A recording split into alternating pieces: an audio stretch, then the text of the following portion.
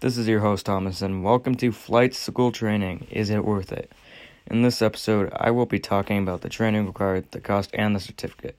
To start, we are going to talk about the hours of training required. During my research, I found out that it only takes 4 to 6 months. I was kind of surprised when I found out about this because I thought it took much longer. Next, we will talk about the cost. Flight school can be very expensive depending on what plane you are learning about. According to multiple sources, flight school can cost up to $5,000 through $38,000. Now, I don't think that's too bad, but sometimes it can be hard to dig up that kind of money from nothing. Up next, we will talk about what you will expect when you enter flight school. According to Google, you start by studying online with books.